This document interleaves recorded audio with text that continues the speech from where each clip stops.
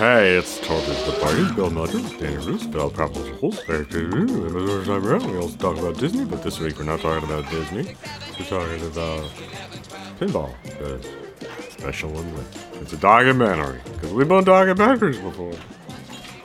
What other documentaries have we done? In the same vein as the Rock and Fire Explosion, it's a bunch of fucking weirdos talking about their passion of a niche thing. I guess it is. I didn't even think about how this is kind of similar to Rock and Fire Explosion because, we're talking about, I think it's from like 2009. It's, a documentary about pinball, and it's more specifically about the death of pinball, called Special When Lit.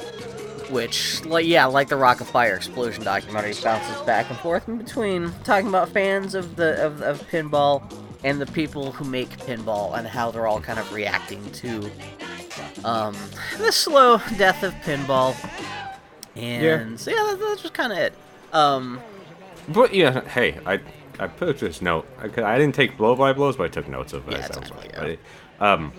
One thing that I give these guys that they didn't do in Rock and Fire Explosion, all those weirdos were like, it's gonna come back. It's gonna be bigger than ever, and it's gonna come back. These guys are like, pinball's dying, and we're the last of our breeds. That's one of my favorite moments in the whole, actually maybe my favorite moment in the whole thing, is when they're talking to the one pinball designer guy, the guy who's got like some kind of hearing issue because he's always wearing headphones. He says, I don't know if you want to print this, but pinball is slowly dying. And even the end of the documentary does nothing to necessarily refute that. In fact, it actually ends with what the Epstein guy, who I guess was the owner of that Broadway arcade in New York, he's just like, it was a good 35 years, the end. And that's just how it ends, And I just, I can't even remember how I first discovered this documentary, but it's kind of become a little comfort food thing for me for the last 10 years. I think I discovered it. I think it used to be on Netflix a million years ago, and since then, after it fell off Netflix, I bought it on iTunes. But it's just kind of a little bit of a comfort. It's so goofy that it's still such a quiet little documentary. It's like when I feel like I don't know what else I want to watch, but I want something to have on the TV that I can just have it on the background. It's like that kind of perfect thing for me. But I forgot where I was going with that. But I had a point to say about, these weirdos? Yeah, the weirdos. The pinball dying? Yeah. Oh, God, now it's totally falling out of my head. But that's the pinball owner of his arcade dying after 35 years? And one of the things I do appreciate about this documentary, too, because in the wake of, I think ever since King of Kong, I think there's been in fact, I'm sure actually this Special When Lit pinball documentary was probably greenlit as a result of the success of King of Kong. Ever since then, there's been a real, rush to make, these, what I call, little pop-umentaries. Because they're technically documentaries, but they're so lightweight and fluffy that, they're almost like a YouTube video. Did you ever see Toys That Made Us on Netflix? I tried.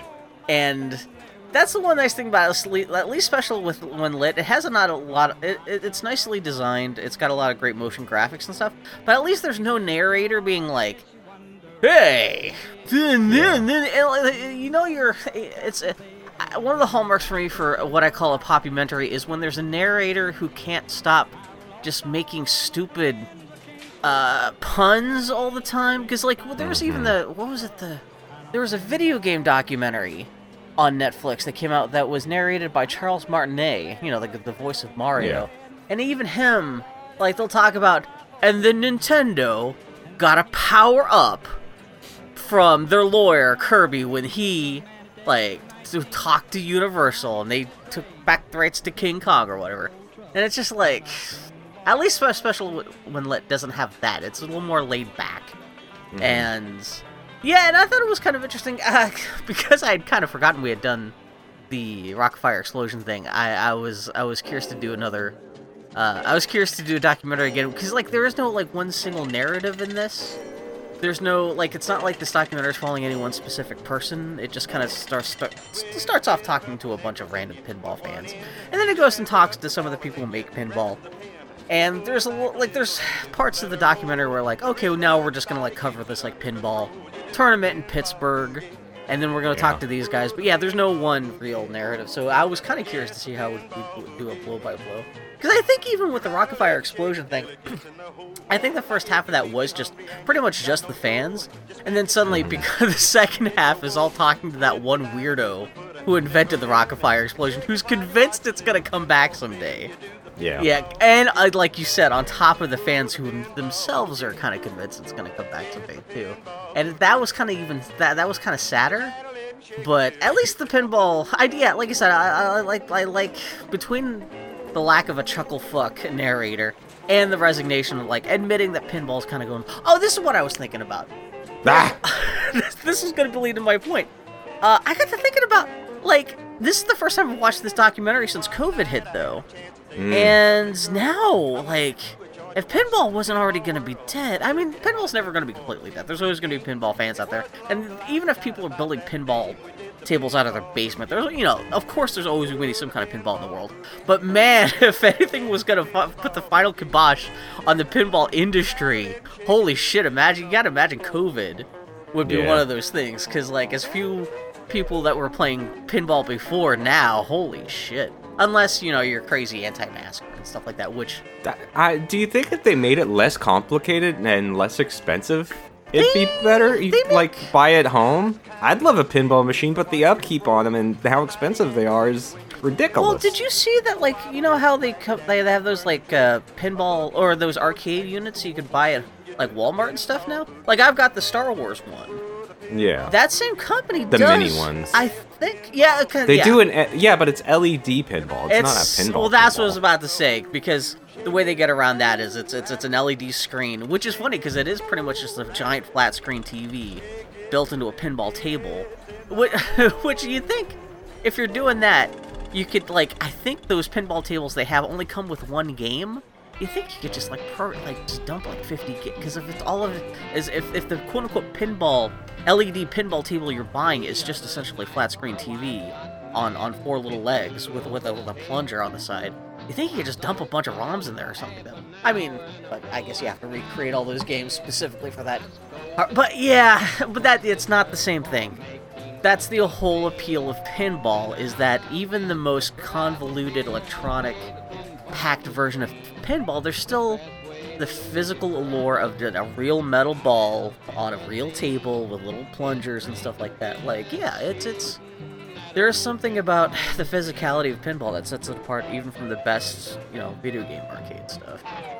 And it's also kind of funny because anytime I ever say anything about pinballing, of course, especially if you're talking to older pinball people, they're always like, and then video came in. They never like, even in this documentary, they never really refer to it as video games.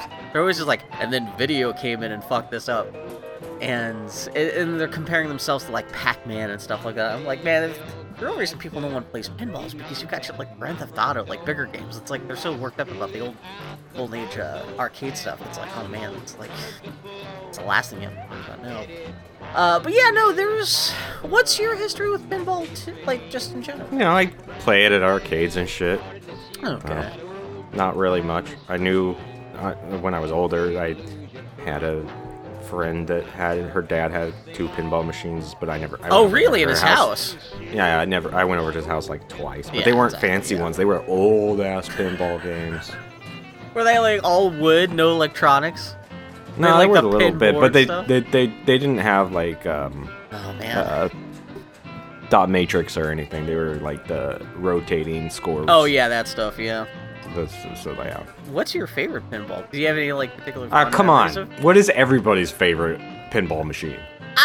The thing is, I assume everyone's just gonna say Addams Family. Yeah, of course. Okay. Which I've only run into in real life just a handful of times. For some reason, I've always ran into Attack from Mars way more often than Addams Family. And Attack from Mars is really good.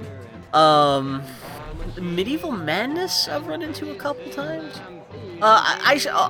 This all aside, I technically live half a block away from the best arcade in Portland, which is filled with all kinds of great arcade video games, and pinball tables. So pretty much everything we're talking about today, you can probably find assuming I know they've been shut down since COVID started. Hopefully, all that stuff is still there, and they can just reopen whenever COVID's over. They haven't like gutted the place and sent all those pinball tables and arcade units to the four winds. But hopefully, just literally like 3 doors down from where I'm recording this right now, there's still a giant like arcade room filled with.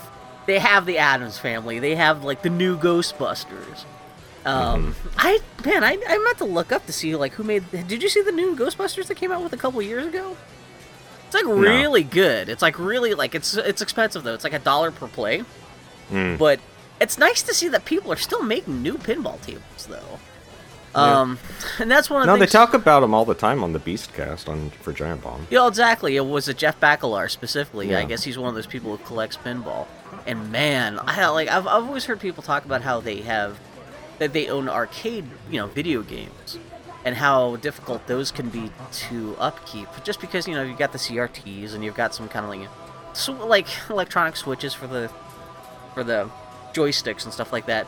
And man, that sounds like nothing compared to like upkeeping a pinball table. Yeah. Just even one pinball table, because even they show a little bit of the manufacturing.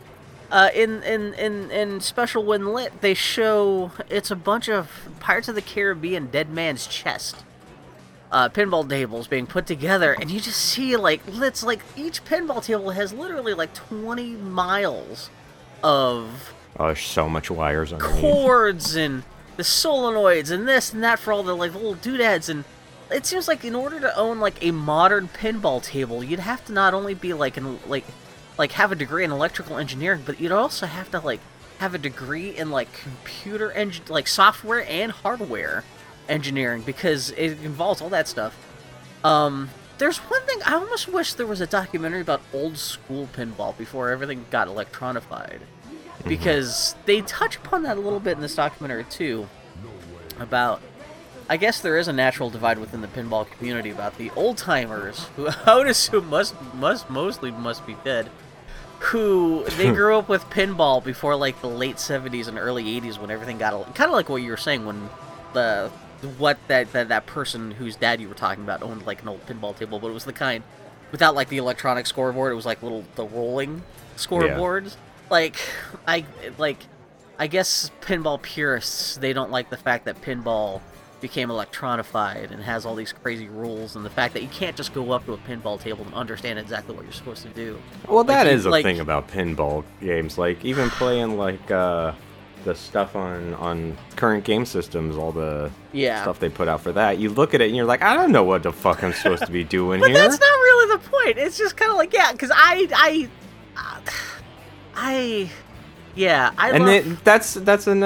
mean, pinball would be dying anyway, but if the average person, if I play video games all the time and I still look at a pinball table and I'm like, I don't know what to aim for here. Exactly. But it's just fun. I don't know what stages I'm supposed to be go through. But I love pinball, but I don't understand a single pinball table. No. I just know that if it tells me to try to get the multi-ball, I'll try to go for the multi-ball. If it tells me to shoot this little toy in the environment, I'll shoot the toy. But I have no idea what I'm doing in terms of okay, I gotta ring this thing 7 times to unlock this mode, and if I do this mode right, that'll unlock that mode. No. Yeah. Yeah. And I'm sure that's the way most human beings are. And pinball's kind of lucky to have survived as long as it did, with that kind of opacity of understanding of what the hell's actually going on to actually play pinball effectively if you want to play competitively or anything like that. Also, the average person doesn't dance around while they're playing it they got fucking ants in their pants. That's even the one guy. There's a one mustached guy. He's the guy he talks about. He helped legalize pinball in 1974. And there's 2 dudes, man. At least 2. But there's the one guy. He has he's an older guy. He's got mustache and everything like that. Yeah. He seemed kind of distinguished. And then they show him actually playing pinball in the latter half of the documentary, and he's just doing this shit. I'm like, oh no. Oh no. I mean, in terms of embarrassing people in that documentary, it's one of the lesser embarrassing things. Probably the most embarrassing thing is that Pin Geek guy, which we don't actually get to see him playing pinball. So Wait a second. Now, that guy's pretty bad, but what about the dude who wore the shirt that his belly's always hanging out the bottom of? That is the same. Yeah. It seems like you. Sam Harvey. If you're making a pop culture documentary, it doesn't seem like you're truly successful unless you find one member of the fandom of whatever it is that you're talking about who's willing to embarrass themselves on camera like that. Not that the guy does anything specifically, but yeah, he shows his house. He realizes, okay, I have this documentary. I can describe for everybody out there who hasn't seen this. I can describe his house perfectly. Okay. It's the kind of house. I mean, it's full of pinball shit, but it's the kind of house that you go into, and the area around the light switch is dark because it's so fucking dirty. Yeah, it's just grimy. It's never been cleaned. This house is Everybody knows that kind of house. Everybody's been in that kind of house at least once, where the area around the light switch is black. Just because his Cheeto-encrusted hands, for like the last 30 years, you can totally tell that no one has like run a vacuum cleaner or used any Windex in this house. It's not like abjectly disgusting. It's not like there's like plates of spaghetti molding all over the place, but it's just... Yeah, and this guy, he's like in his like late 50s, and he obviously lives by himself, and he's a bit of a hoarder. He looks like a Saturday Night Live character. He's basically Pat's dad. He's got the frizzy hair, he's got these big thick glasses, and he's a nice guy. He's not doing anything bad, and he's not like quite living in squalor. It's just really grimy. He's like just a decade. He doesn't have all the room for all the pinball shit he's got. He's Mr. Plinkett 10 years before Mr. Plinkett started murdering hookers. He has like books full of like transactions of who has a current pinball machine. Well, he talks about how he's been living in that house for like the last 30 years, and you can totally tell, no one has cleaned any part of that house since like the day before they had to show the house to him, before he agreed to start buying, to start renting, or he bought the house.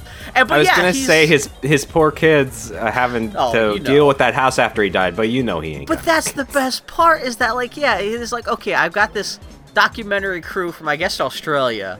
When looking up the Wikipedia entry for this, did he clean up?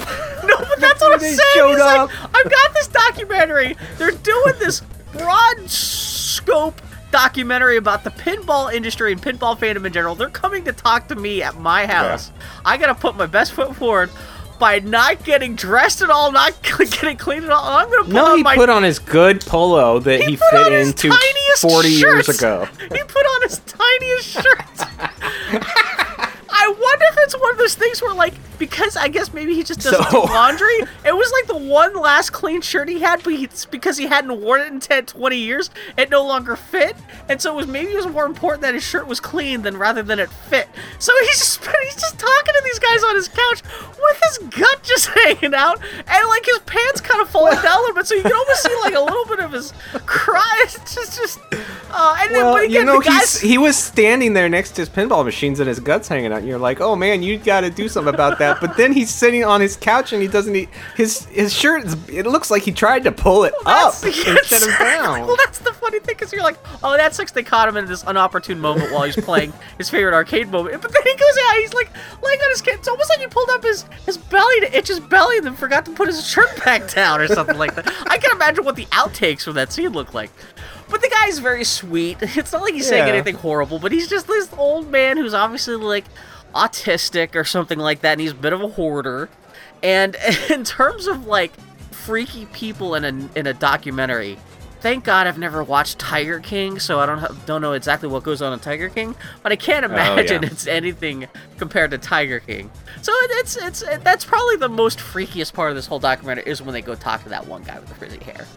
But it is crazy about how he's been talking about how, like, he talks about how he's been, like, I think he's got, like, something like 100 different pinball tables, but he doesn't have a large house. He doesn't have a house big enough to store. So, like, he shows, like, he's got one back room that's just filled with wooden bodies of old, like, 1940s pinball tables. 26 wooden bodies stacked. Wooden bodies, and then he pulls out the back... And around 250 back glasses. And he pulls out a back glass for, like, a game called, like, Devil's Snare, with, like, it's, like, from, like, 1978, with, like... Actually, it is actually pretty great art of, like, this, like, devil snake thing. And he's like, ain't that cool? Ain't that cool? And it is cool. Pinball art is either the best or the worst. There's no middle ground. Yeah, and that's actually good pinball art, but, like, actually, it's really real well rendered. Or you've got, like, the fucking jet trash fucking painted airbrushed van art. And yeah, it's not quite that, but yeah, it's some person that didn't know how to draw anatomy trying to draw a sexy lady with a tits hanging. Yeah, and that tends to be mostly like the older stuff, like in the 60s and 70s. Yeah. But man, so yeah, I just thought it was like a really kind of sweethearted documentary for the most part. It's 90 minutes long, so it's not too long.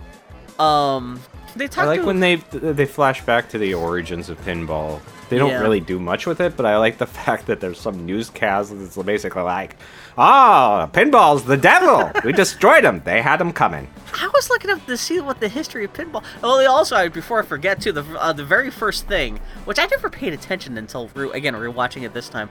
The very first thing you see in the documentary is there's a little bit of text that says since 1931, over 20 million pinball tables have been manufactured in the world. Yeah. And the way they kind of present that's supposed to be like, oh, that's very impressive, 20 million. And I got to thinking, 20 million ain't shit. Because I was like, didn't they just announce that like the latest Animal Crossing for Switch sold like 26 million copies in like less than a year? And I looked it up and like, yeah, 20 compared to video games, 20 million. Minecraft, which I guess now is officially the most best-selling video game in history, has sold 200 million copies. Which, granted, that's a $15 piece of software you can buy on your phone and everything like that. That's it's hard. That's hard to compare that to like, God knows how much a pinball table costs, like thousands of dollars. But then, just for others, like last night when I went to bed, I was looking up the list of like the most best-selling video game arcade units, and like. 20 million, like, that still ain't that much, because I think they said that the most popular pinball table of all time was the Addams Family, which sold, I think it was like 20,000 tables, which, again, that doesn't sound like a lot. I mean, 20,000, I would not want to have to put together by hand 20,000 Addams Family pinball tables by myself. But in the grand scope of things, so it was like, okay, how popular was like Pac-Man in the arcade? Pac-Man actually sold 400,000 arcade units back in the day, which said that does womp the shit out of like even the most popular pinball table. And I was like, okay, what arcade unit sold like 20,000? I was like, oh, NBA Jam, or like Mappy, like all. Ooh, Mappy. If you combine all the pinball. It's just like, so it's funny to think that the most popular pinball table in the world, compared to like arcade games, is only as popular as the most like D-tier arcade game. So, well, I think and that's another thing about arcade games versus pinball games is, you like 3 or 4 people can kind of get around a pinball and watch it comfortably, but an arcade game you can watch from any place because the screen's up high, so you could have. I mean, you don't get crowds around anything nowadays, because who the fuck cares? Well, even COVID aside, even if you're talking like 2018. But, well, unless you've got like a multiplayer cabinet with like, Street Fighter or Teenage Mutant Ninja Turtles, and you get even more people that way. Yeah. Even the old retro stuff, like Ninja Turtles. I keep on forgetting Ninja Turtles as an arcade cabinet is like 30 years old. Oh yeah. But pinball, man, it's kind of a sad thing. I know, but that's kind of the tenor of this whole thing. But yeah. Well, of course, there's the dude in the Rat Fink shirt that runs a pinball Hall of Fame in Las Vegas. Cause you got to put on your best Rat Fink shirt. And it's funny that like he seems to be the manager of that pinball arcade or that pinball museum, and again, that's his best foot forward is the Rat Fink shirt. Yeah. He says with no irony in his voice that there are many kids today who don't even know what a pinball is. I don't know about that. Don't know about that, but. Yeah, it's... And then got other guys complaining that kids today don't understand pinball. They just want their Dance Dance Revolution or them fighting games. Which also, you have to remember, this documentary is already, like, 11 years old. Really, so, it's... the Pinball Expo co-founder Mike Pack says that kids today, that between the computer games, the home systems, the Nintendos, the Segas, and the Game Boys, they just won't play pinball. Dude, it's 2009. The Segas? The Segas. That's the Segas. Well, that's what half of these people would like. when they were in their prime, it was back in 1985 when pinball was first being threatened by that shit. So it's funny that in 2009 they still think it's the same. Yeah, and well, half of these people still seem to think that video games are just like Pac-Man and stuff like that. Yeah. Like, no, it's by 2009, it's like video games have like exponentially grown beyond whatever. Because like everyone's talking about how, well, the video game, it's just you just eat Pac-Man pellets and that's it. Whereas like pinball can last forever. I'm like, even stuff like Tetris aside. Which Tetris can last forever, too. Your relationship with pinball can be exactly the same way it is with Tetris. But, like, video games have advanced beyond way more than the video games that you seem to be comparing pinball to. Because, like you've never played World of War... Or obviously never even heard of, like, something like World of Warcraft or something like that, where you could just, also, in 2009, there were plenty of pinball video games. Yeah. Did you ever buy the pinball arcade thing?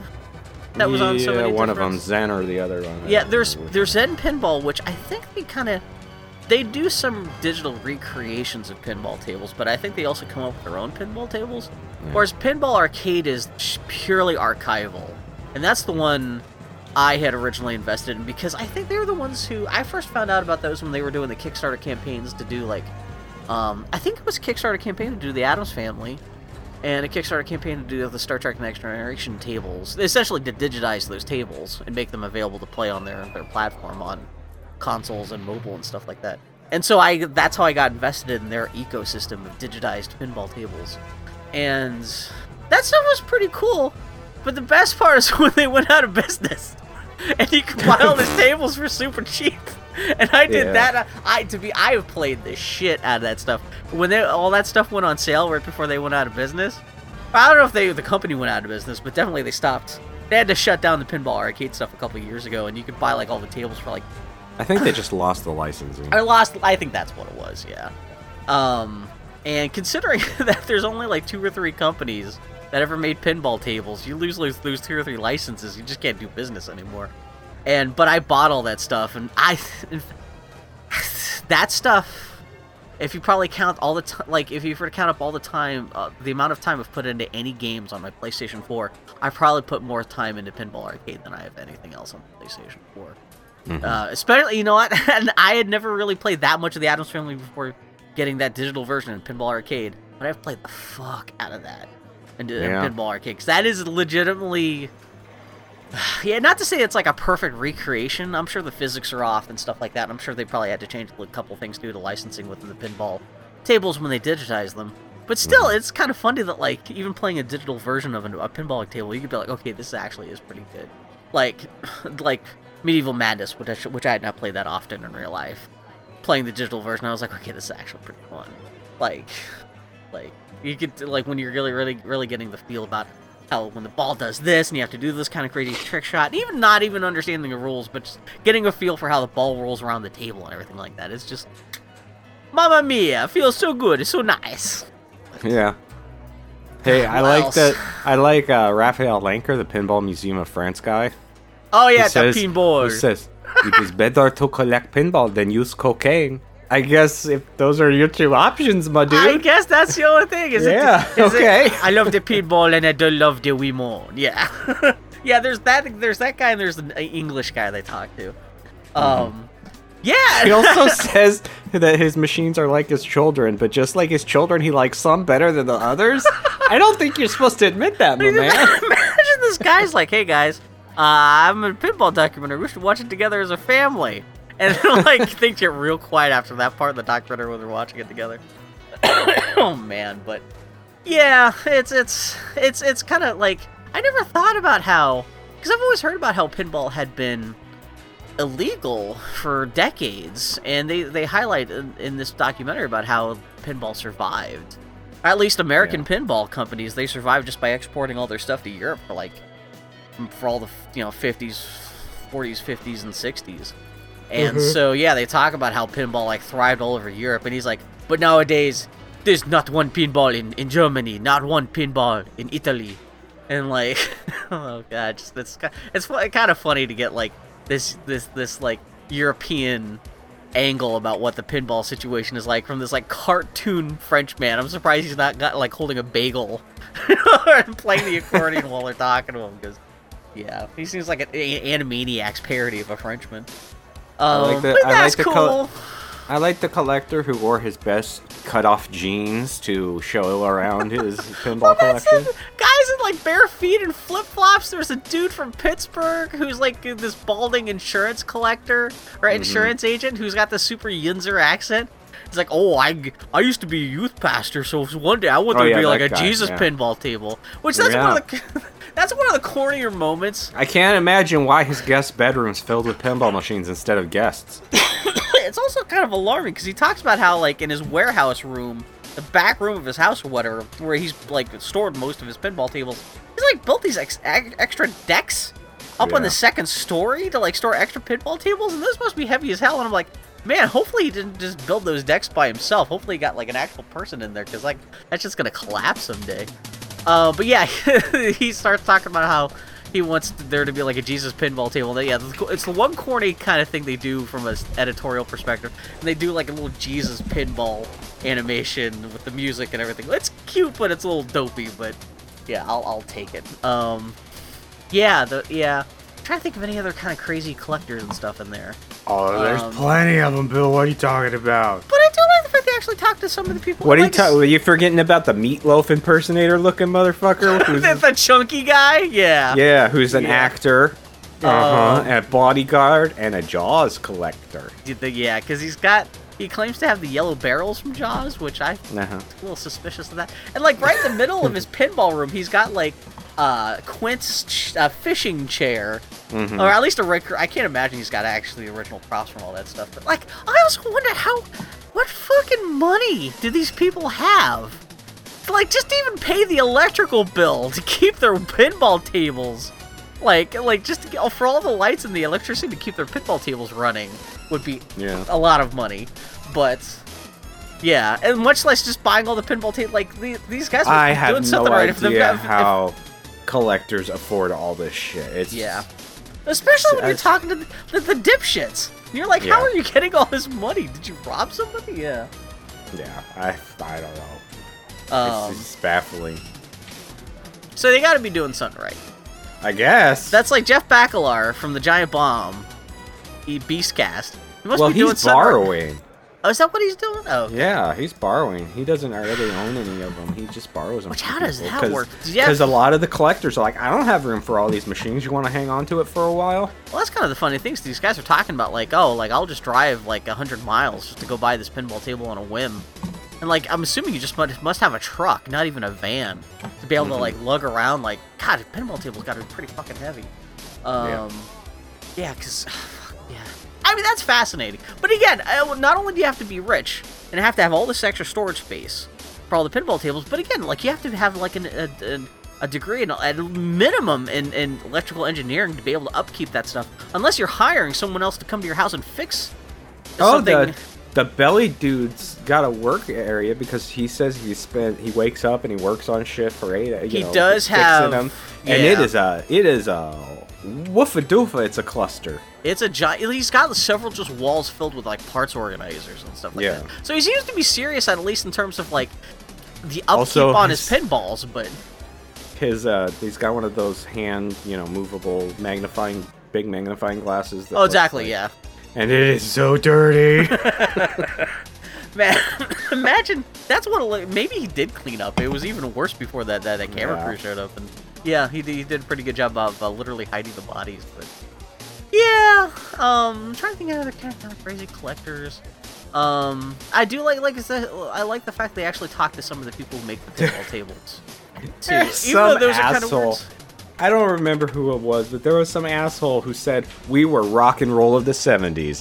What are you talking about? Rock and roll was the rock and roll of the 70s. Yeah, I mean that's kind of the 70s are kind of defined by the rock music that kind of came out like. Yeah, in 1974, the movie Tommy pushed pinball into the mainstream. What the fuck is Tommy? You never heard of Tommy? No. You've never heard of Tommy? I looked it up, and it's Who and pinball, but no, I never heard of Tommy. Really? You never heard like Pinball Wizard? I have heard Pinball Wizard, but I don't know it was off a movie or whatever. Tommy's like a rock. I don't know if it was like an album before they turned it into a movie or what. But I know the Who. Yeah, there's a whole thing called Tommy. Is the Who? Are they the ones who did also? Oh, Pink Floyd's The Wall. I always get Tommy and the Wall confused.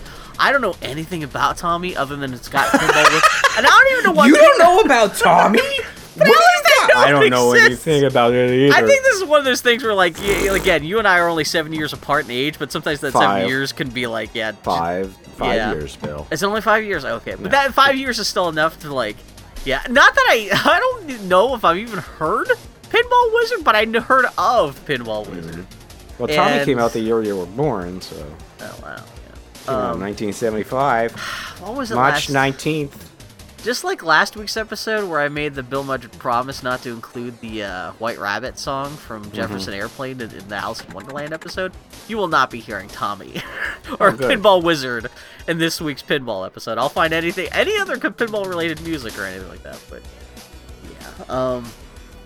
yeah. And I guess it's weird too because this whole documentary is definitely cloaked in like 70s.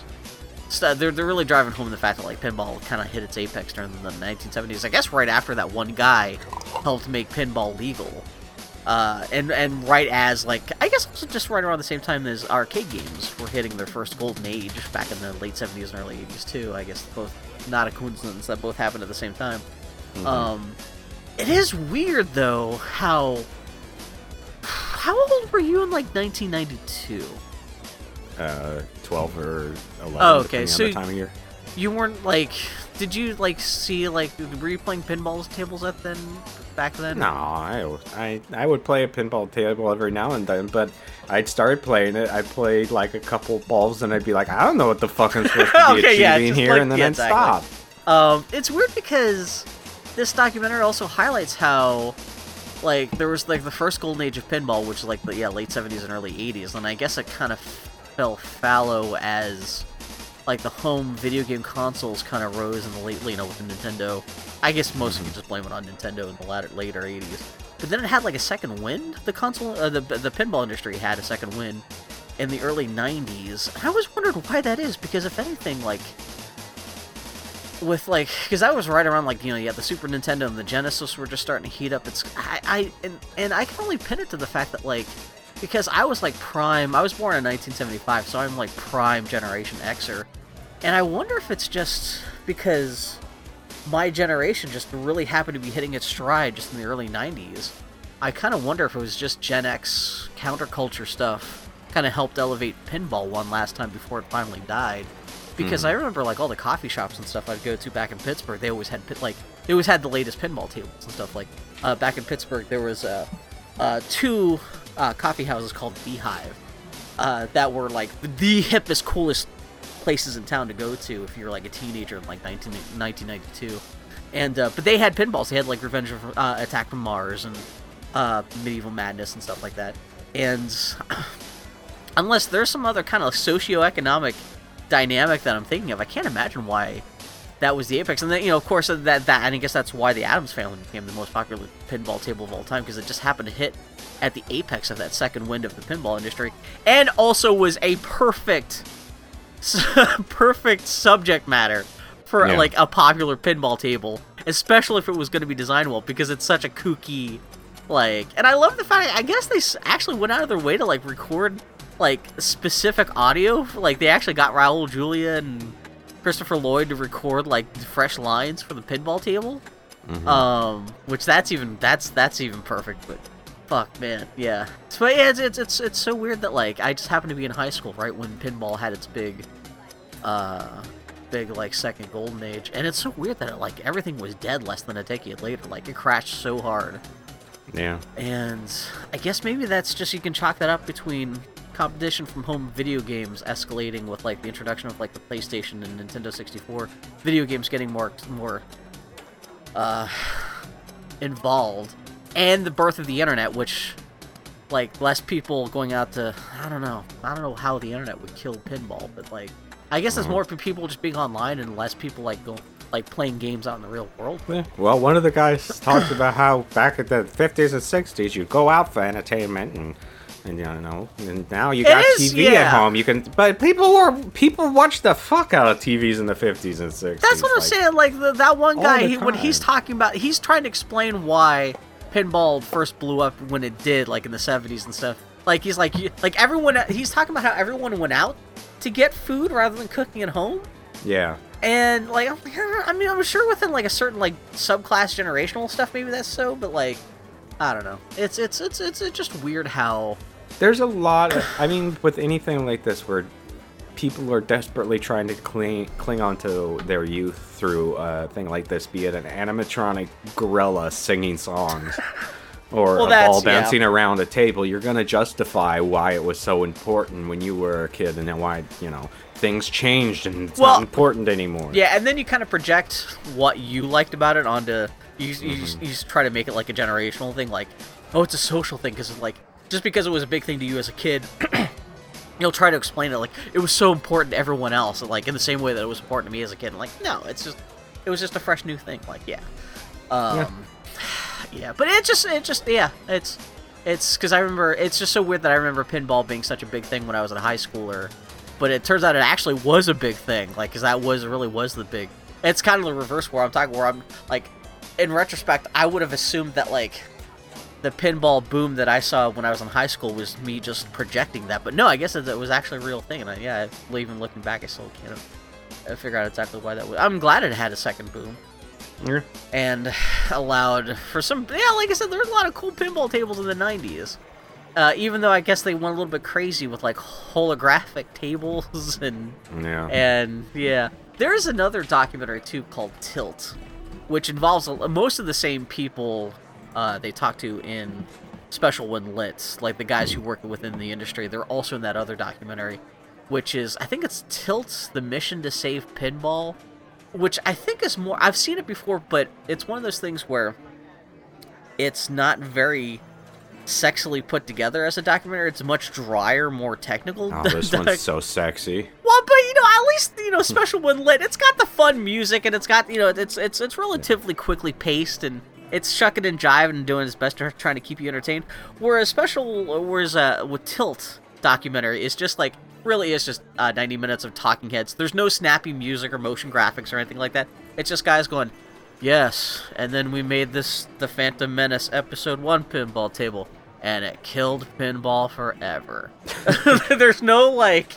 And they're not talking to kooky fans like the guy with his belly hanging out or the Jaws dude.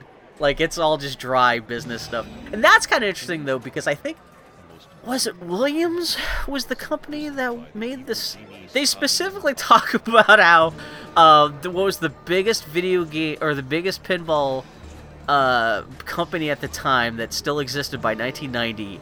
They invested all their money in coming out with, like, this holographic Episode 1 Star Wars Phantom Menace pinball table. And they sold like 2 of those tables, and it just immediately bankrupted the company, and they went out of business. And that was like the last big company. And I guess the only one left after that was, I guess it was, who did they talk up to? Is it like Stern? It's the one. Stern's the one left. Because they talked to that's where they showed like the one company where they're actually showing like they got a bunch of Latino people, but they got a bunch of cheap Latino people labor. Building, those Pirates of the Caribbean Dead Man's Chest tables, which, again, that's kind of cool to see. And they show a little bit of, like, the design process. Like, they show, like, the computer-aided design stuff of, like, the one guy's, like, I think it's, like, a NASCAR table. He's like, okay, this is, like, where we did our physical mock-up, and here's the finished version. And, like, each table takes the entire company, like, a whole year of dedicated design and stuff to put together. And, and that's the crazy thing, where you get to see the people on the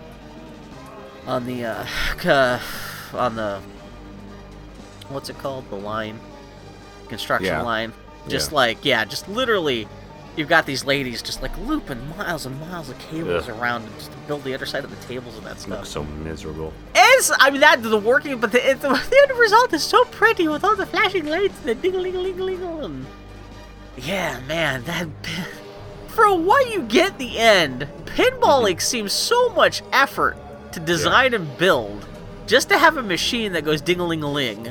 Ding-a-ling-a-ling! That's kind of it. Also, you can go to the World Championships in Pittsburgh. Yay! a, I guess the organization is called PAPA, which I love because it's like the Pinball Amateur something. Professional Amateur Pinball Association. Yeah, and they show that's their second chance to show a bunch of freaks because they show like there's some asshole who named himself the Storm. The Storm, and he's this guy. He's this tall, lumpy dude whose eyes shoot off in 5 different directions. And I feel a little bad because there's some guy named Neil Schultz who's I think it's just Ben Stiller dressed in a costume. It literally does. I mean, it really does look like they hired because like he looks like Ben Stiller, just like wearing thick glasses and a wig, like. And yeah, they talk.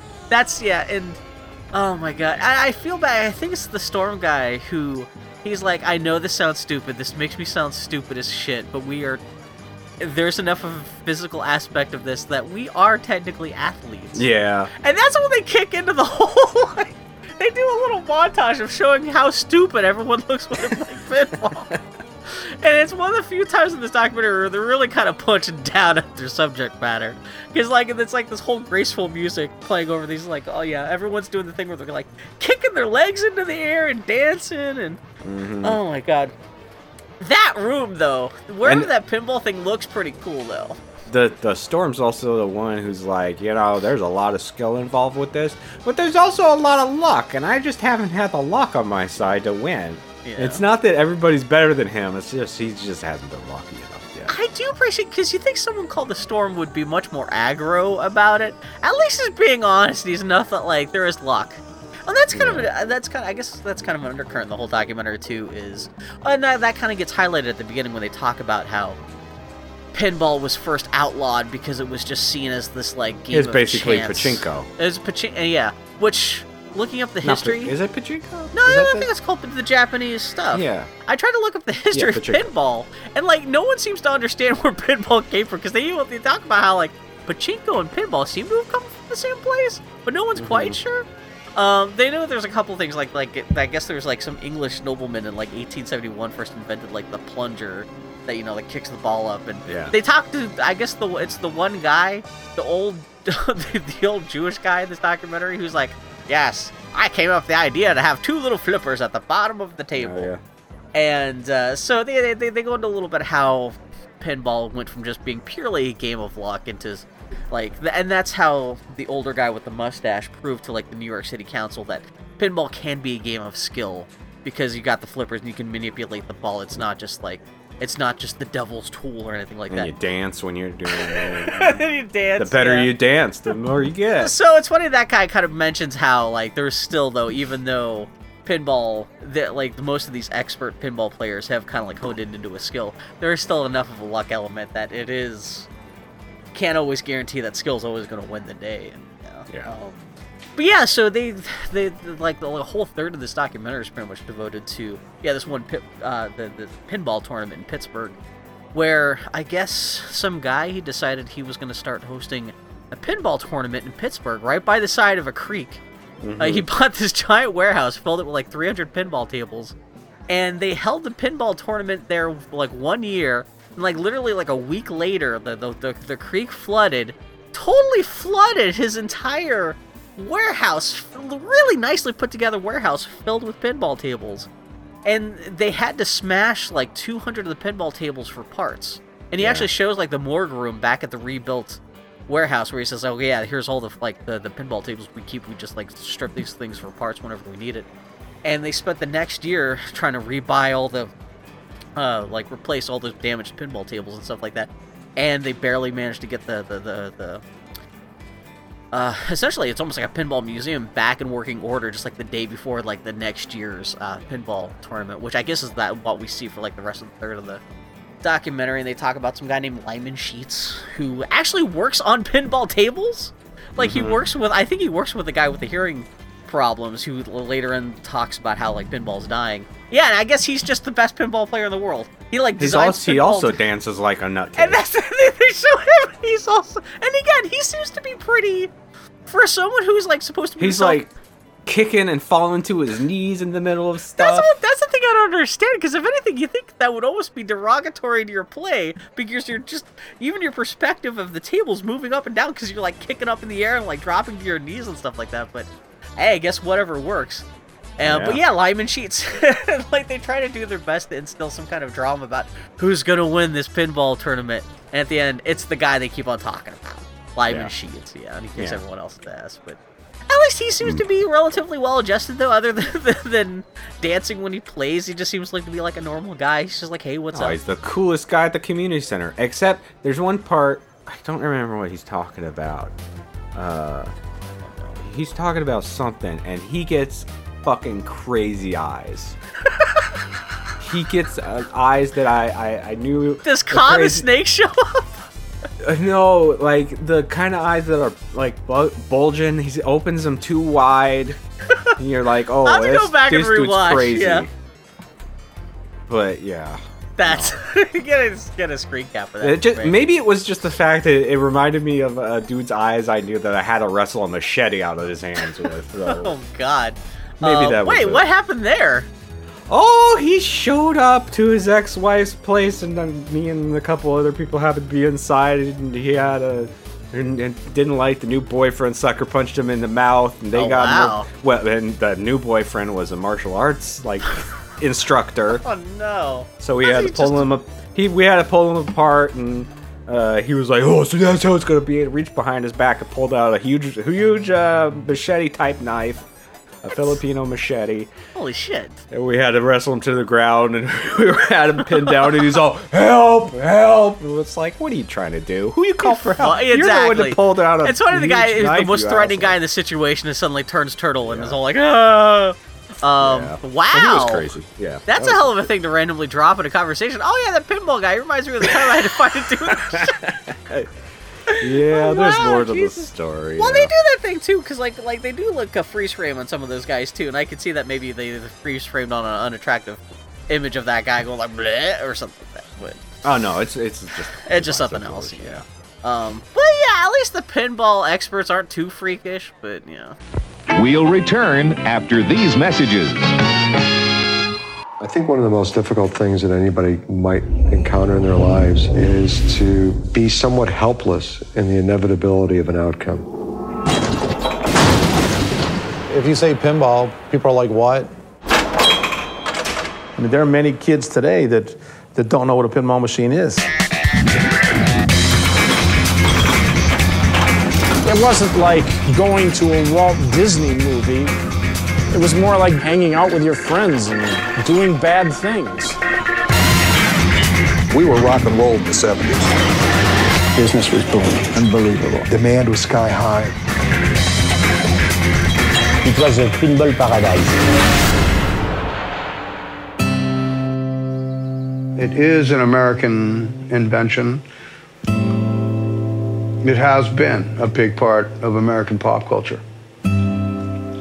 But you might not want to print this, but pinball's slowly dying. I was very surprised that other people were like this. I thought we were just crazy. It starts with one. Buy another one. And then another one. So I'd buy 20 here, 30 here. And I was outgrowing the family room. 60 games. 350. Close to 600. 1,600. And then your wife starts to say, what's going on here? I got enough. No. Yes. No. I wake up, do it every single day. Like an extension of my hand or something, I guess. Pinball is a game that adds more to life. You've built it up and built it up, and now comes the big multi-ball, the one you've been trying to get for 20 games. Look at this person. This person's just done a very difficult thing here. He must be special.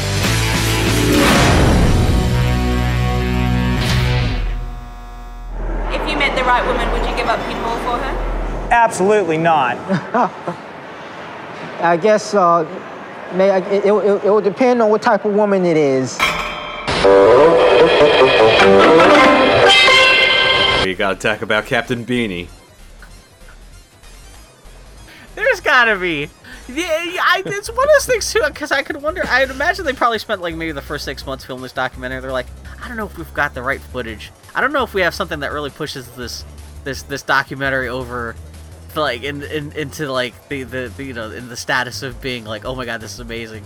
Well, and then suddenly Pin Geek shows up and they're like, okay, this guy is this seals the deal. This is gonna be a documentary. Calls himself the Jim Morrison of pinball. And this guy, it's 2009. You can't say that when you're wearing a beanie with a propeller on it. And it is the lack of self-awareness here. And again, unprompted self-awareness. It's not even one of those. It's not even. It's one of those things where the documentary seems like it has to work that hard to punch down at this guy, because this guy's making an ass out of him. It's not like he seems like a nice enough guy. He's not like he's shit talking anyone else.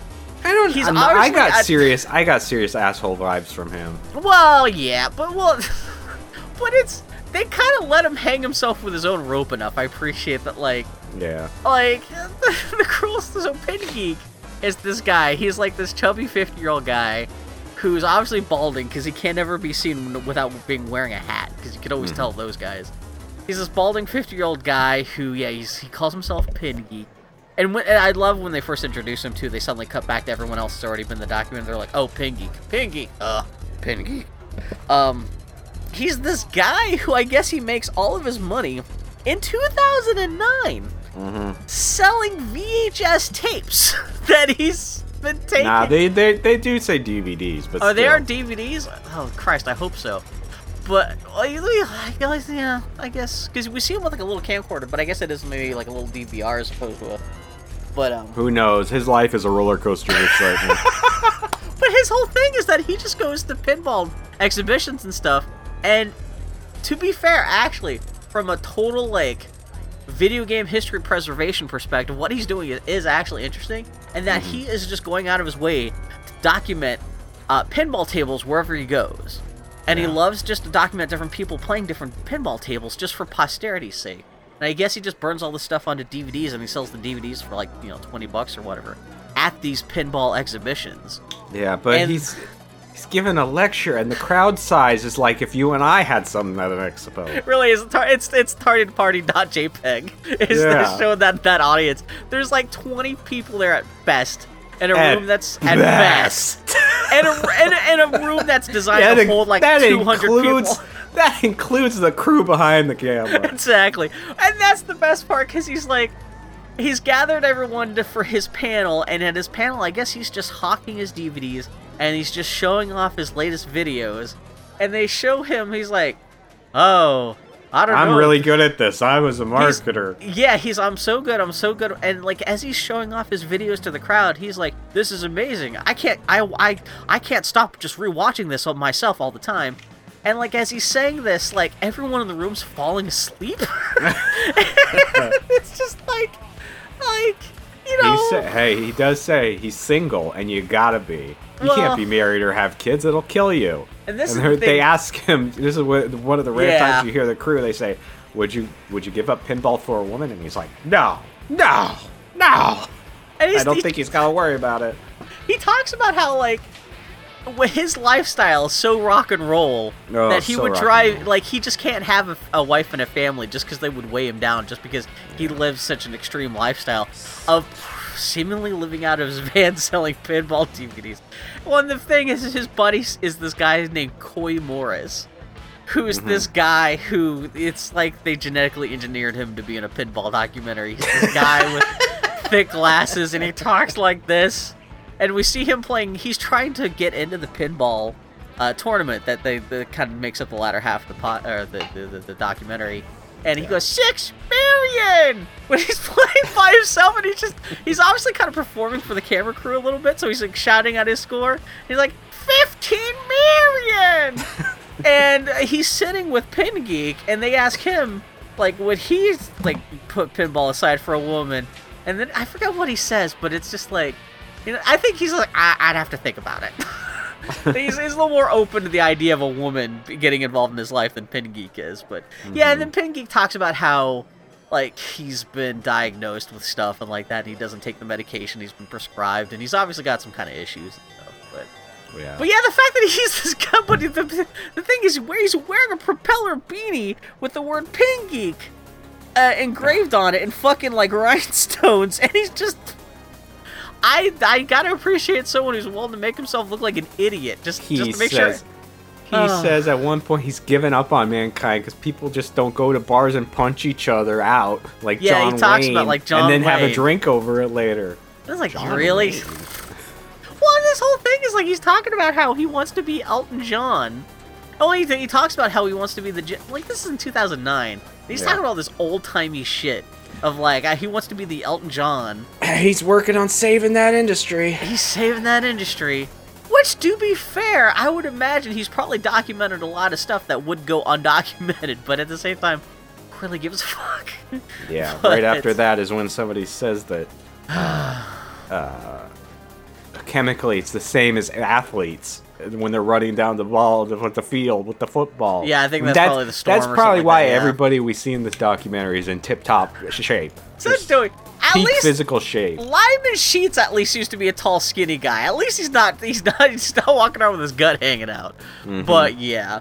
I like how they slow motion showing some guy jumping up. As he's slamming a ball. Big Can-Ham ass is just at the pinball tournament. He's like wearing khaki shorts, and it's just like, oh no, athletes. Oh yeah, athletes, and I think that's part of the segment of like the music kind of being, oh yeah. Mm-hmm. Yeah, it's a cute documentary. They don't punch down too hard because it's not like they have to work that hard to make the people they're talking to seem a little ridiculous. Hey, it's not quite as bonkers. Hey. Is there only one non-Caucasian in this special? Well, Coy Morris is the one guy. God. Everybody else, I mean, there's like 10 ladies. I'm shocked they talked to like, and one of the ladies is like, oh yeah, at this thing, like there's like 200 guys and 10 ladies.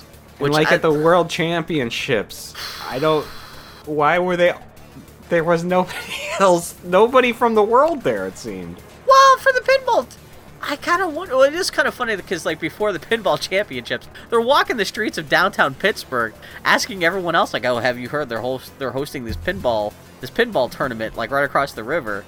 And they're like, "What, pinball? What the hell are you talking about?" And so either they did a bad job of like announcing to anyone else that this pinball tournament was going on, or it's just closed to the contestants. Which you think that would be kind of a dumb idea too, but I don't know. But I looked it up. It looks like at least up until COVID hit, that pinball center was still going on. So they did manage to survive that first flood from like 15 years ago. So at least up until 2018, they were still existing, and they were still holding the Papa tournaments. And I did see the Ben Stiller guy, he did win. And like he pulled the Lyman Sheets, and he became the winner a couple times too. So, Penn Geek and Coy Morris and the other guys never really won. I don't think the Storm ever won the Papa tournament, but yeah. And so that's the kind of funny thing too is they talked to the Epstein guy from New York who owned the Broadway arcade that kind of ends the documentary, and I guess he's the one who actually started the Pinball Foundation, the Papa thing, that the guy from Pittsburgh eventually took over once that dude's arcade got shut down in New York, because I guess that Pinball Association got started at the Broadway arcade in New York. But once they got shut down, I guess this guy from Pittsburgh, he's the one who took it over. But they never really articulate that in the documentary, but just reading about the documentary online, that's what happened. But yeah. And yeah, but like I said, I like the fact they actually talked to a couple guys who work inside the industry. They kind of poke gentle fun at the chubby guy with the frizzy hair who has like the hearing condition. Who there's a couple of guys who are like, oh, I'm so glad I got that guy's autograph because he was I think he may have been one of the people who like designed the Addams Family and stuff like that, and he's one of the most renowned. But like they show him like in a 1990s like PR video. He's like driving a Lamborghini and being like, "Oh yeah, this is what making pinball gets you." And yeah, and he's with the guy at the end of the podcast talking about our industry is dying. Hope they didn't get all that lost up their nose.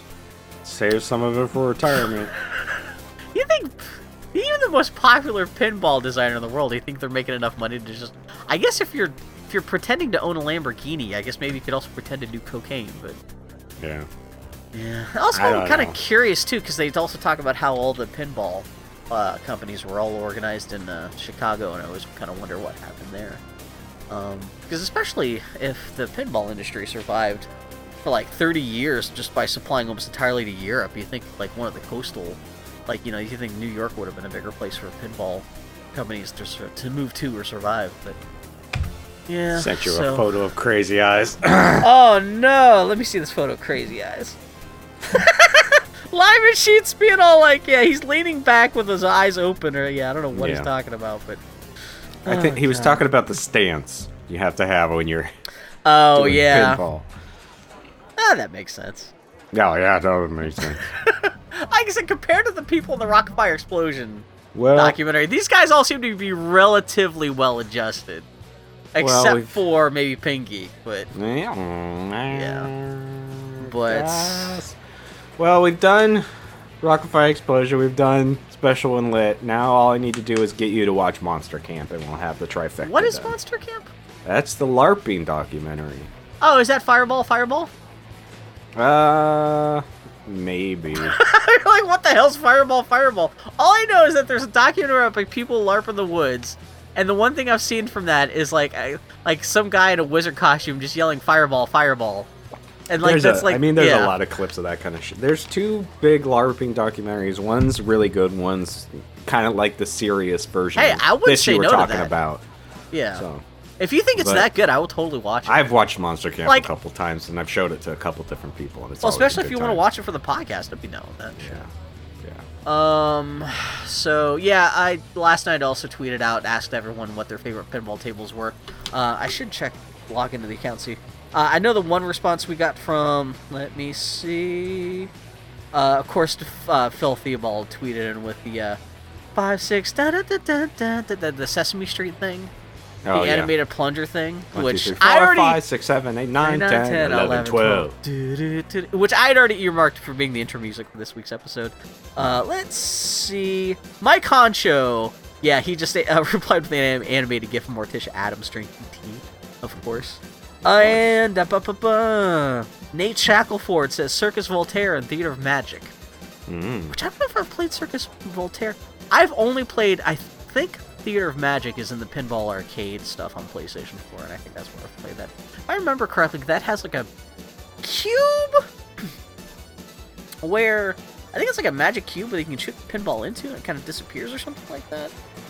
Have you heard of Jeff Bakalar and the Giant Beastcast talk about how he owns Funhouse, which is the pinball table where there's like a marionette head that watches the ball, and they keep on talking about how he's gonna die because that marionette's gonna wake up and kill him, which always cracks me up. Man, and again, I've mentioned this before when talking about arcade stuff, but like I think that one of the things that opened my eyes to the history of pinball as a kid was Kennywood Park in Pittsburgh, Pennsylvania. They had a really good penny arcade, which had a whole bunch of old-timey arcade games and pinball stuff, but they had a decent supply of the old like pre-electronic like wooden cabinet scores with like little rollers and stuff like that kind of pinball stuff. So at least, it was kind of cool to see growing up to see that in real life too, aside, alongside all the newer flashier cabinets. And it was always fun too to go like, it's funny how often I wound up in bars as a kid because I would get dragged there with my parents because they were like part of like in Mount Oliver where I grew up. They were part of like the local city commission and stuff. Like so sometimes if they had to do business with like local businesses, I would go along with them. And while my parents were talking to someone like, oh hey, do you want to like support our local little league team? I would just be playing whatever pinball table the bar had in the back corner or something like that. God, I remember there was a diner in Mount Oliver called Mike's Lunch, which if you need to go pee. No, you're fine. I'm just saying. Oh, now's the time? Yeah. Okay, you go ahead. I guess I'll take advantage of it. Yeah, because I can already feel myself like. Okay, you go. Go. Uncle Billy's got a story, a self-indulgent story. Yeah, there was a diner in Mount Oliver that's called Mike's Lunch that actually financed the Little League team that I was on when I was a kid. We were just called, the team was just called Mike's Lunch. I don't know why the diner was called Mike's Lunch. It's kind of a weird name for a diner. But they had, I remember, for the longest time, their only like entertainment in the back was like a half busted Street Fighter 1 cabinet with the one with the punchy pads, but of course it was half busted, just like most Street Fighter 1 cabinets. But then they eventually got a Super Mario Brothers pinball table, and it was one of the things where like word of the pinball table all circulated around the neighborhood. It was like a thing you'd hear from other kids, like, "Oh, did you hear they have Super Mario Brothers pinballs?" Mike Lunch, and we went there and played the shit out of that as a kid, and that was really cool. Yeah? That was, you pee so quickly. Yeah, the bathroom's right next to me. Does it come out in just one big drop? Yeah, it says... Big globule. Uh-huh. Also, this is the first time watching the documentary I realized, because like especially when Lit begins and ends with footage of pinball tables rotting in the forest for whatever reason. And one of them's a Simpsons pinball table. I'm like, oh man, that's so sad. That's a pinball table I would have played back in the day, but that's out in the because most of the other pinball tables are showing kind of like older pinball tables from the 70s and stuff. But now they're doing really topical stuff like Guns N' Roses pinball tables. Yeah, which I'm cutting glad that, edge. again, I'm glad that they're really, still really timely with that one. To be fair, that kind of white trash shit is kind of like half of what makes pinball. Like I said, most of the pinball tables in the world have always existed in the back of like a smoky, shitty bar. So it totally makes sense that there would be a Guns N'... I'm shocked it took this long for there to be a Guns N' Roses pinball table, to be honest. I'm loving an Adventure Time pinball. That'd be good stuff. Man, I'm trying to think of... Oh, shit, man. That's the... Like, you could probably There's properties you could really use on it, but... Oh, that... And it's funny that, like... If Addams Family hadn't been a thing, that would probably be one of my first suggestions now, because that is so... And... Not only, but the thing is, you don't. It's not just a game of like, what pinball table do you want to see, but like, what would be the features that you would want to see on a table? Like Adventure Time, like what would be the what would be like the toys on the pinball table in the Adventure Time game? Would you have Jake? You got just Jake, a big Jake? Got, yeah, okay. Lady Rainicorn can be the ramps. Oh, yeah, I didn't think about that. Oh, that'd be fantastic. Yeah, and then just Princess the voice samples and everything Bubblegums. would be fantastic. Yeah. God, yeah, they would have probably made a pretty cool Marvel MCU thing. I'm trying to think of anything else that would have been more like an OKKO table would have made it. Like any stuff like the OKKO, Adventure Time, Gravity Falls would have made like a little adventure. The Mystery Shack would have made a great little toy. Oh my God, there's so much. Like even like a new DuckTales, man, it could have been. Bob's Burgers. Oh man, no, Bob's Burgers would have just been. You had toys of all the kids on the table and stuff like that. Like pretty much any kooky, cartoony kind of thing lends itself to a good thing, like pinball theming. But Hannibal, the show Hannibal. All the different foods around the table. I was about to say, is it just like a little people like, cut up into slices? Gillian Anderson's leg, just like as a thing that you have to smack with a pinball and stuff. Oh my God! Yeah, I'm trying to think of other. I mean, literally anything, as long as you get creative. Like, it's the Gary Glenn Ross thing of like, technically you can make a movie out of anything if you just do a good enough job. Same thing with pinball. If you just work hard enough. Like, you could probably make a good, like, David Lynch pinball table if you wanted, or a Wes Anderson pinball table, or... Oh, God, but... Yeah, so that's kind of pinball. There's nothing too crazy. I just like the idea, again, talking about a documentary where there's no specific plot. Which, again, is kind of like, I guess it's the... Like the Rocket Fire Explosion documentary, but it's still kind of fun and poppy. And yeah, special when lit. Yeah, it's no longer on Netflix. It's on iTunes, though. I think you can buy and rent it on YouTube, too. I'm going to need some high-res of Captain Belly. You get to see all the veins in his gut. Yeah. Oh, man. Oh, also, have you ever actually played Medieval Madness? Which is one of the tables everyone, like, really goes off about. I guess because that was made in Chicago, and they wanted to get a bunch of comedians to do the voiceover talent. They got a bunch of people from... Doesn't look familiar. Yeah, but it's some of the voice talent in there. It's like Tina Fey and Scott Adsit, who played the producer on 30 Rock, did some of the voices on there. And I think they even did some of the writing for that stuff. But yeah, so Actually, I should. Speaking of documentaries, I know they just came out with a documentary of what's the company that made Mortal Kombat? Insert Midway? Coin. Yeah, I think they just came out with a documentary about Midway, and I know those guys. Midway also made Pinball. I should check it out just to see if there's any kind of interest, because I don't give a shit about like Mortal Kombat or anything like that, but I'd be curious to see anything else they talk about. But yeah, Insert Coin I know just came out recently, so. But yeah, so that's special. Yeah, that was fun to watch. Yeah, the other documentary I was thinking about maybe covering next, because it's my other comfort food documentary when I want to watch, is Electric Boogaloo: The Untold Story of Canon Films. Which, did I make you watch that before? I can't remember if you've actually seen it. That is, that right there, like, if we just talked about the movies they talk about in that documentary, we could watch, that could feel Tardy the Party for 2 years straight if we just did nothing but documentary, did episodes about movies in that documentary. But yeah, Electric Boogaloo, maybe next time when I have we also need to do The Wild and Wonderful Whites of West Virginia. Oh man, Justin McElroy was kicking and screaming about that forever. And considering he's from West Virginia, so he'd have a perfect... Is that pretty good? Oh man. What's good about... Well, what's your pitch? Like, what's so good about it? There's a scene where these people are all riding off the success of like their grandpa or father's clogging from back in this like Lawrence Welk era or some shit. Mountain folk dancing. Well, I forget what it's called. Appalachian dancing. Uh-huh. But they're all super white trash. Super white trash.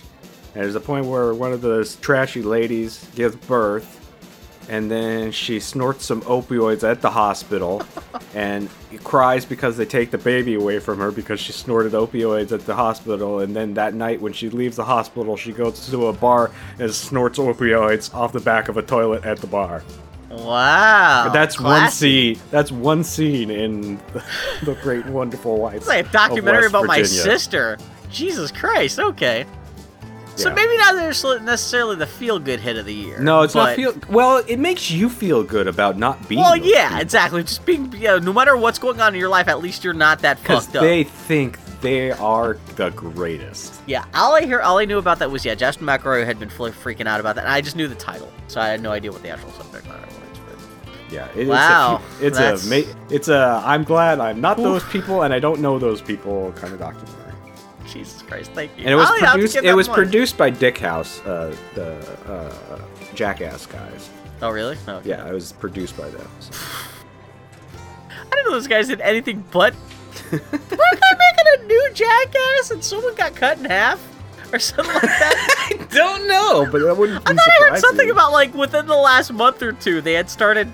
Like I think Johnny Knoxville's foot got blown off or something I'm not like sure. that. I only know Ryan Dunn died. That's the only Yeah, thing and well, those guys, because that wasn't the Steve-O first got sober. Jackass like 30 years ago, so now those Yeah. guys all are in their 60s.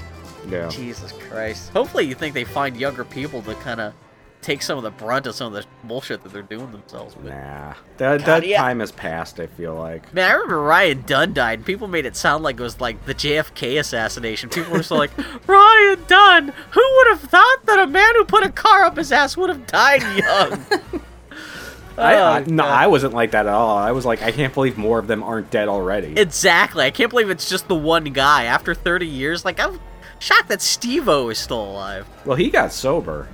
Yeah, well, exactly. I think that's, and like, I think Johnny Knoxville kind of settled down and had a wife and kid, and I think he got divorced, but at least his family obligations kept him from just drinking and throwing himself off of cliffs every night or whatever. But yeah. Mm-hmm.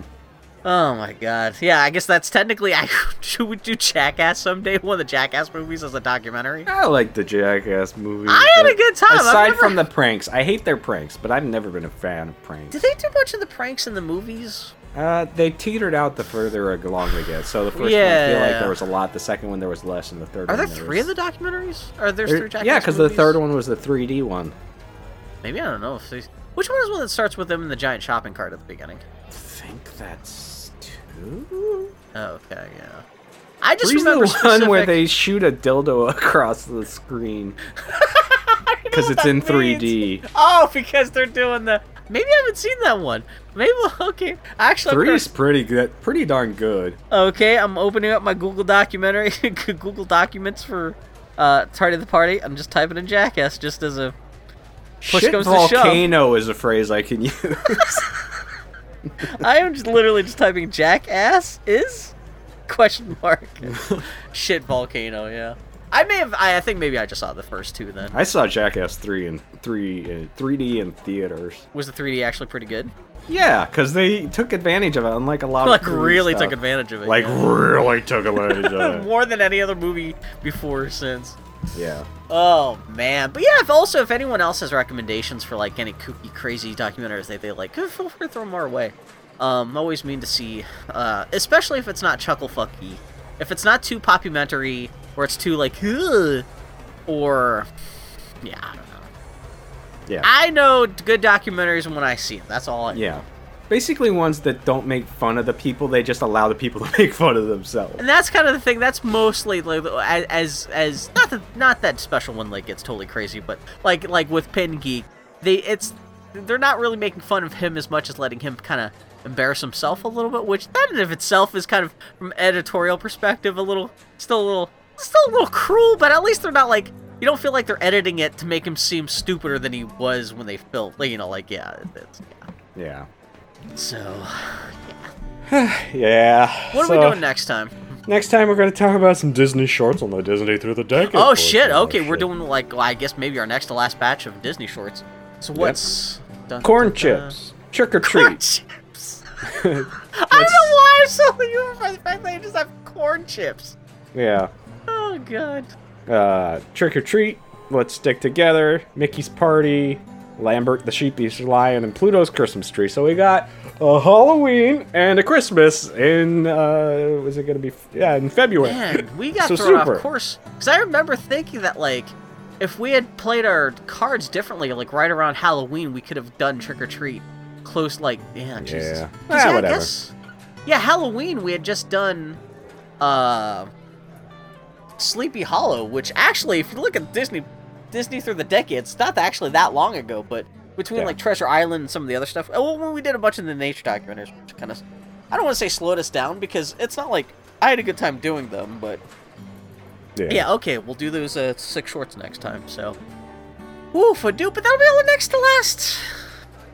Again, it's kind of the golden age of Disney Through the Decades collection, kind of winding down with our next to last shorts of collection of shorts, but yeah. We'll see what happened in the future. I really just want to sit down and watch every episode of the Mickey Mouse Club. Yeah. How many have they got here? They only have 5 episodes on here. Yeah. All the others have too much racism. They can only find the 5 episodes where they're not actually shooting Native Americans in the neck. How long are these episodes? Because I could say we could. Well, each episode... Oh, they're about 45 minutes long, so maybe doing all 5 episodes of the Mickey Mouse Club might be a little bit much of an ask. But anyway, we'll talk a little bit about that in the future, though. Yeah. So, pinball. I love pinball. Pinball's fun. It makes the dingling, makes the sound go up. But yeah, I would love to see... Too expensive, too much upkeep. Too expensive, too upkeep, too complicated. I'd rather have a billiard table. Really? I mean, because there's no upkeep. Yeah, because it's just the table, and if you don't want to play like billiards, then you can just stack all your video games on there and just be storage space. Yeah. I don't know why I'm thinking about that. Yeah, really? Do you know how to play pool? Yeah. All I know is pool, you gotta get the thing. I mean, there's different types of games. Yeah. There's 8-ball, there's 9-ball. You know, I don't understand that. It's like poker. Like, how they're different kinds of poker? It's just the cards. In 8-ball, you have 2 people. One tries to get all the stripes in, the other tries to get all the solids in, except for the 8-ball. The 8-ball you try to get in last. Okay. My relationship to billiards is the same as my relationship to pinball, where like all I know is you need to get the ball in the hole. There's a 9-ball, I think it is you only have 9 balls on the table, but you try to get them in numerical order. Oh, okay. Well, do the colors ever really match much, other than the side like solids versus stripes? Like there's nothing where it's like maybe in some of the modes I don't know. Yeah, I was gonna say I would imagine there's like a Roy G. Biv thing where you have to go like, okay, you got to do red, you got to do orange, you got to do yellow. And then Yeah. billiards is full size, pool is a slightly smaller table, and then there's. That's billiards and pool aren't necessarily the same thing. No, pool tables are Oh. smaller. Jesus Christ, you are like a fucking pool shark. Not quite. You're fucking color And then money there's over here. there's the one with the bumpers. I forget what that's called right now. That's kitty shit. That's kitty shit. No. That's just, there's- well, also like okay. So here's my holy trinity of I like playing it, but I don't know what's going on. Mhm. It's pool, Mhm. pinball, and bowling. Because all I know with bowling, knock the pins down. Yeah. You do it 3 times, that's a turkey. That's all I know about bowling. But I've bowled a shitload in my life, but I never really bothered to learn the rules more than like, yeah. Oh man, can you? Is there anything that sounds less appealing than going to a bowling alley, getting some rental shoes and sticking your holes in a bowling ball right now?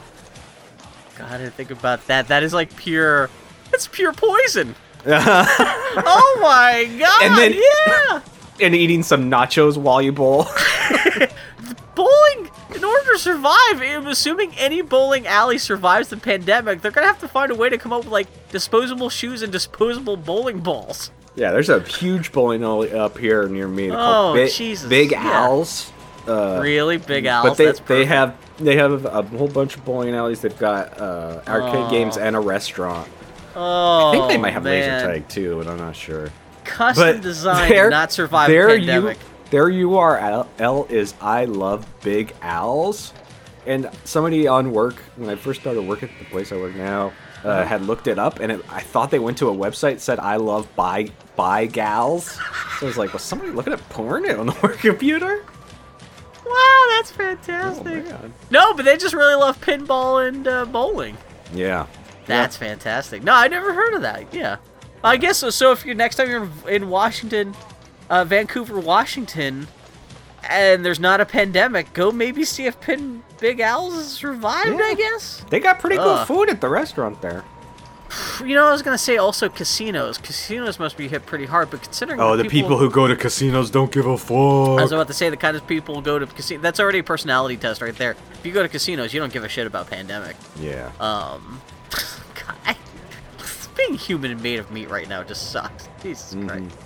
But yeah, so that's pinball. Hopefully pinball survives long enough so like you and baby John can grow up playing pinball somewhere someday. So Yeah, 'cause someone- there's who knows? nothing nicer than, because especially me, I don't drink. So if you go to a bar and there's nothing to do, you play pinball and it's fun and it's all dirty and greasy. They got the golden teas and the Oh yeah, and the- exactly. Yeah. and the big game hunters that you can play.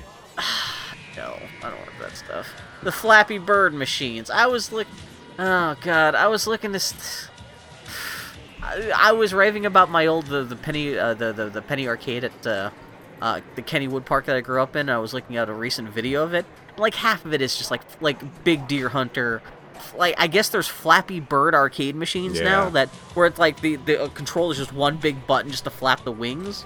Like I guess that's the new stuff. I guess that's maybe if I were the same age I was now, like back in like 1991 when the Ninja Turtles arcade was coming out, I'd be like, oh, I'd be turning my nose at the Ninja Turtles arcade in the same way that like I'd be turning my nose at Big Deer Hunter or Flappy Bird. But still, it's just like, oh man, not even real games at that point. It's just fucking noise. It's dumb shit.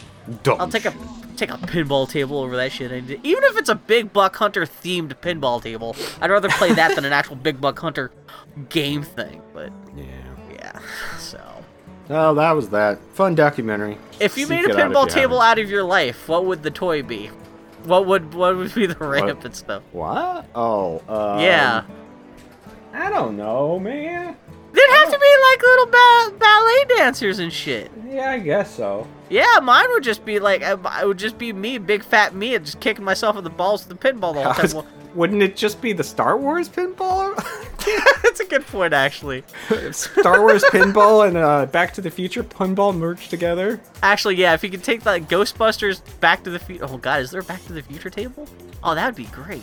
I'm sure back in like there is. 1989 there was. Oh man, you don't know, like. Shit, I'm trying to think. I don't ever remember there being just like a normal Star Wars pinball table before. I'm sure there was. Aside from the Phantom Menace table that killed Williams or whatever. But okay, we should wrap this up. I can go. Oh, okay. We'll come back next week. Yeah. I'm the Grumpy Turtle on Twitter. Tardy Podcast on Twitter. TardyPodcast.com. Shows around. Whatever. Gabagool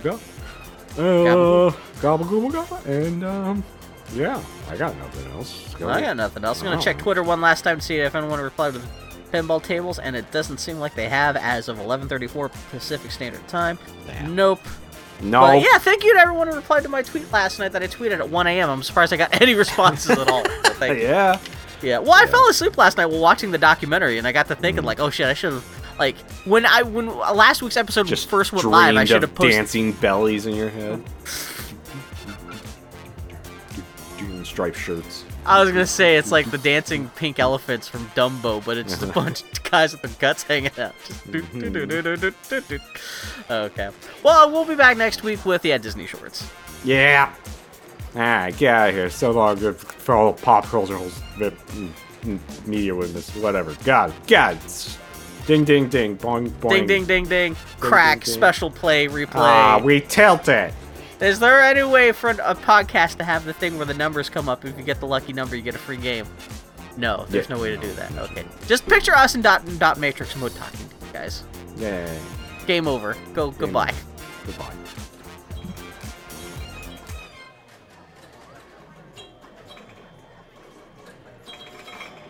It's just a tribute to man's creativity, I'll tell you.